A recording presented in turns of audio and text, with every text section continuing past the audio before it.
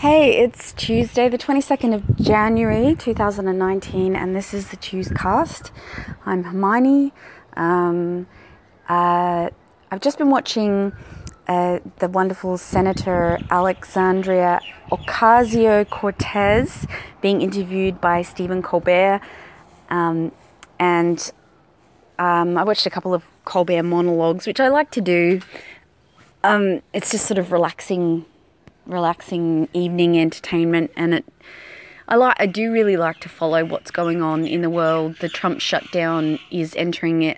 The day of the monologue recording, the Trump shutdown was in its 31st day. You can hear the birds in the background. I'm just sitting out in the backyard. It's actually really quite warm in my house, and it's hard to function in the heat. I'm not brilliant in the heat. I've often likened my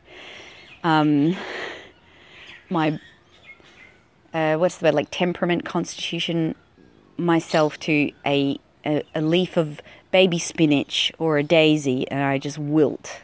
I don't need to be in the hot for long before I lose my structure and shape. And I also find it kind of hard to think clearly in the heat, so it's probably best not to ask me complicated questions in the heat. I found a couple of there's been some really distressing news in Melbourne in particular, in Australia more broadly. The rape and murder of another young woman who should have been able to get home safely by an unknown assailant with no previous history of attacking anybody. And it just... The young woman, I don't really know how to say her name. It's like Marsawa.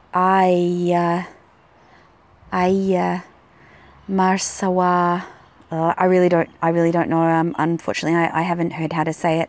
I'm going to try and write her name this week, hopefully.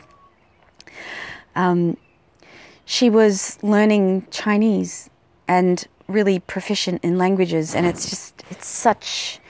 I'm sort of getting to the point where I don't want to call these events tragedies anymore, because they make me far too angry.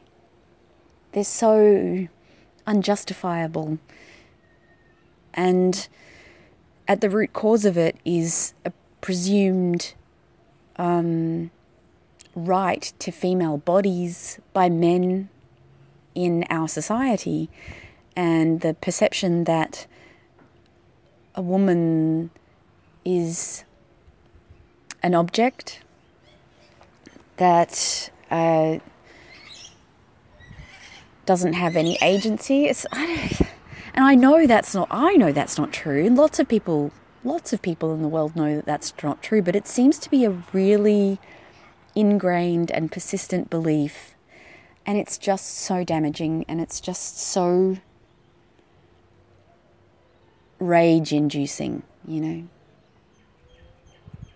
This is another young woman who won't get to live her life, won't get to reach her potential. It's awful. And the fear and the rage that you walk around with if you are a young woman, when you are a young woman, is justified. It's justified. Really, you have a right and a reason to feel concerned for your safety at every moment. I can't think of a single time when I've been walking in public and not been completely aware of my surroundings. I don't like people walking behind me. I don't... if someone tries to catch my eye, I will studiously avoid them. And this is different from wanting to be approached by someone who you're attracted to. It's more like negotiating the public space and your safety. If people don't know you, they probably shouldn't. I don't know. I really don't know.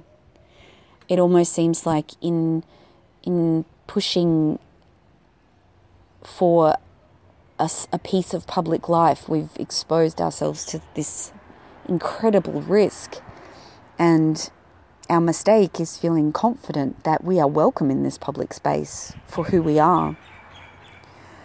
And I think that, interviews with people like Alexandria Ocasio-Cortez, they give me hope. But then news like the death of this young woman in Melbourne, it's got to be tempered by extreme caution.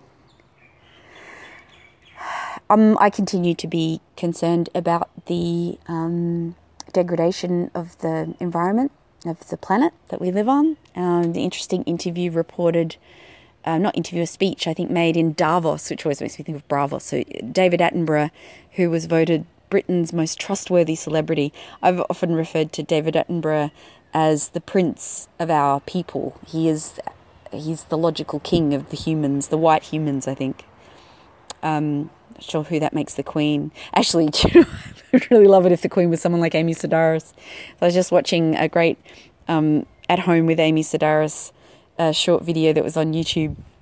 I love Amy Sedaris. I think she's one of my favourite people. She's saying she doesn't entertain so much, but it's nice to see that she still has rabbits, and she has her books organised by colour.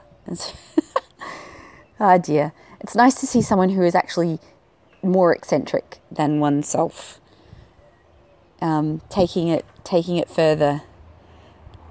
Go hard or go home.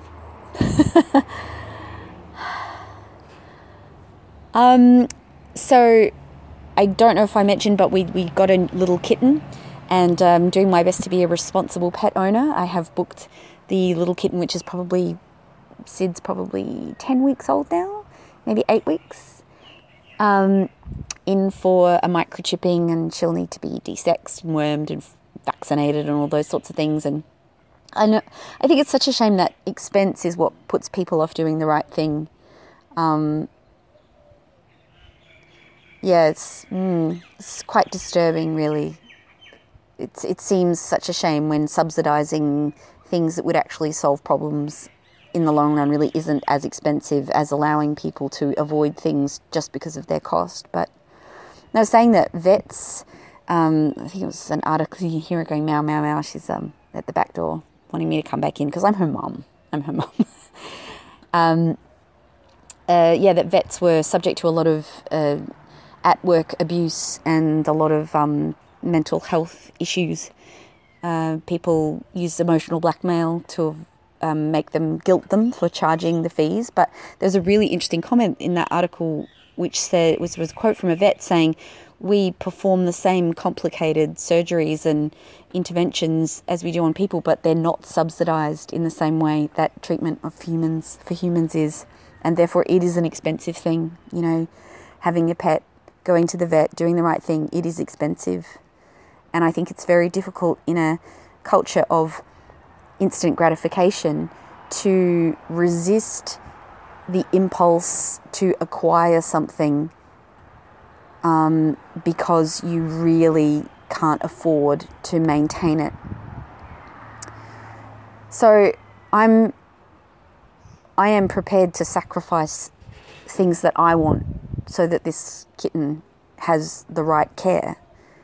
And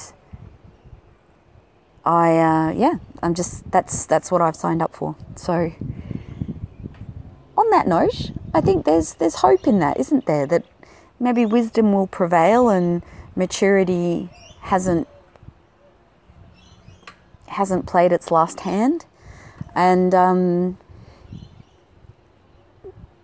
I don't think that the direction that we've been heading in for the last, say, 40 years was ever sustainable. And I think that the last prop-ups and crutches and subsidies and, the infrastructure that protects that from its own unsustainability is crumbling. And I'll be really, I don't know if I'm excited, I don't know if I'm terrified, but I'm certainly interested to see what happens when it does unravel and lose its grip on our world, because really we can't survive it the way it is now. So what have we got to lose by trying a different way? On that note, you take care of yourself. especially if it's really, really hot or really, really cold or really crazy weather, or it might be flooding, or you have a pet. Take care of yourself, take care of the people in your lives, and I will see you next Tuesday.